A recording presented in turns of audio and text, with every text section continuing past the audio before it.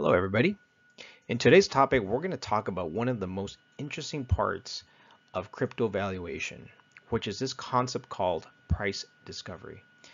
What I'm going to do is show you exactly how price gets discovered at different layers and different steps. And this has definitely helped me understand a lot more about how projects are valued, especially after the crypto boom and bust we've had in the last 2 years.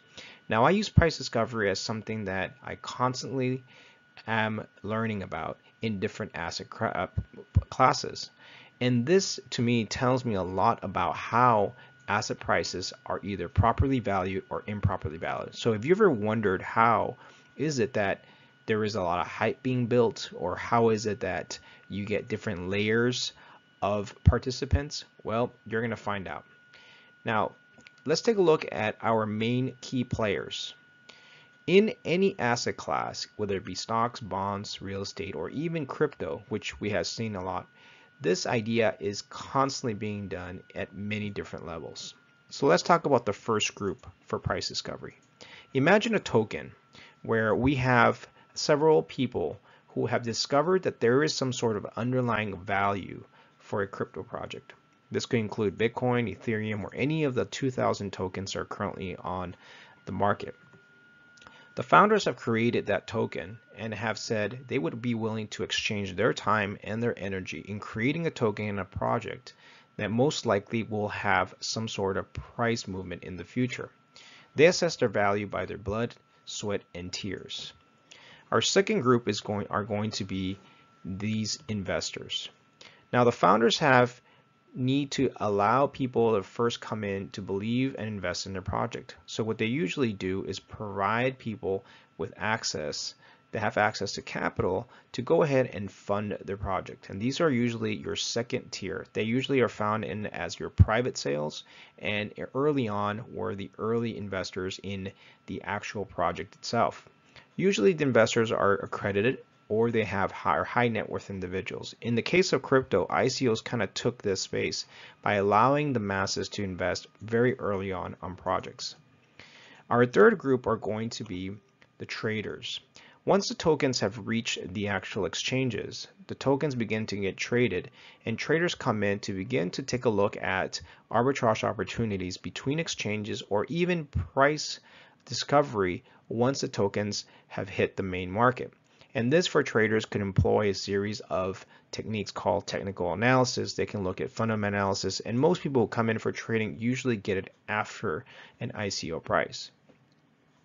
Our fourth group is going to be the masses. This is when after the price has risen to quite a bit, then the masses begin to discover that the price has definitely moved. Now, in all four categories, it takes a series of steps.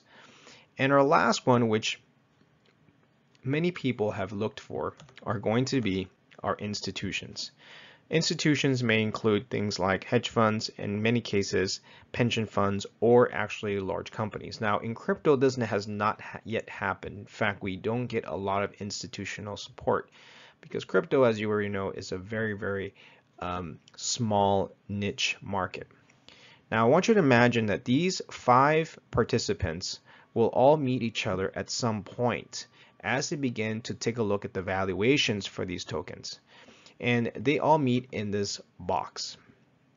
This box will represent the actual market and when they exit and when they enter in. At one point, you're going to get different people at different times of this box. So we're going to start off with the founders. Because the founders first discovered the price, they have entered the market first, usually at a very low or cheap or very low price. As the founders enter in, they have discovered that the price of the project is worth perhaps maybe Bitcoin at $10 or even less, $1. The point being is that they have already discovered that price, and they know that the true value of the token is worth more than what they paid for it.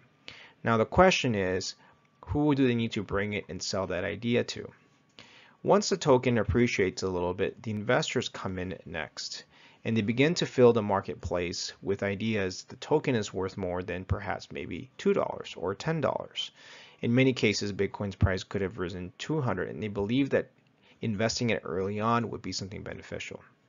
The third group of people, who are your traders, begin to see that there are some historical patterns that ended up coming for crypto.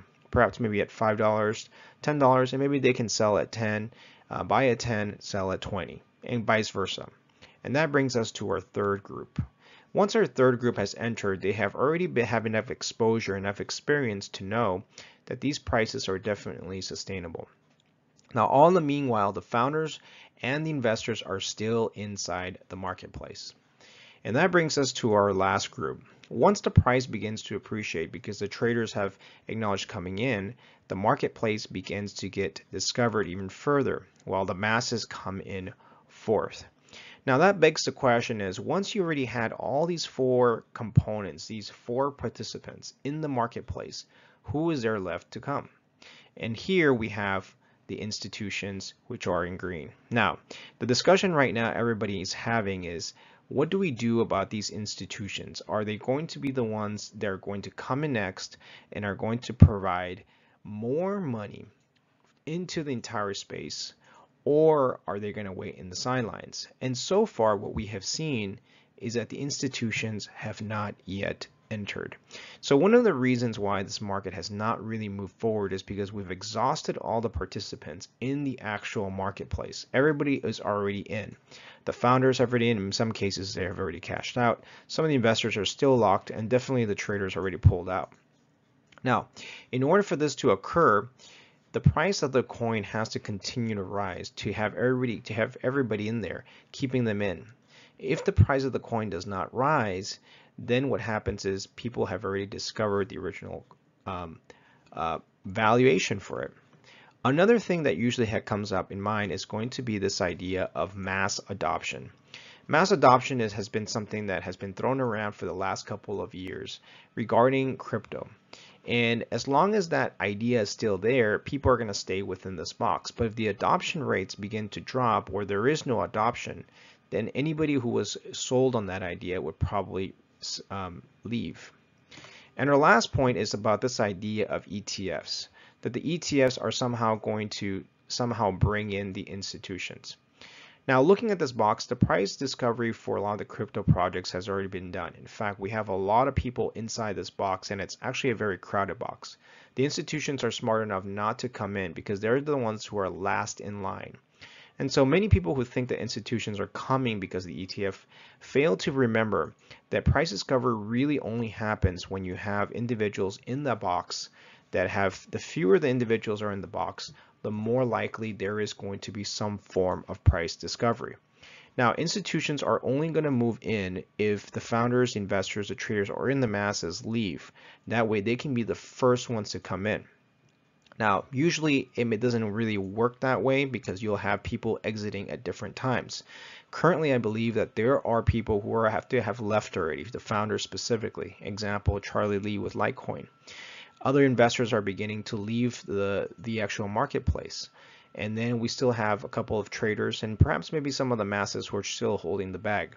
The reality is once we clear out the marketplace, it will reset the entire clock and allow these participants to come back in. But this time around, it won't be the institutions at the very end.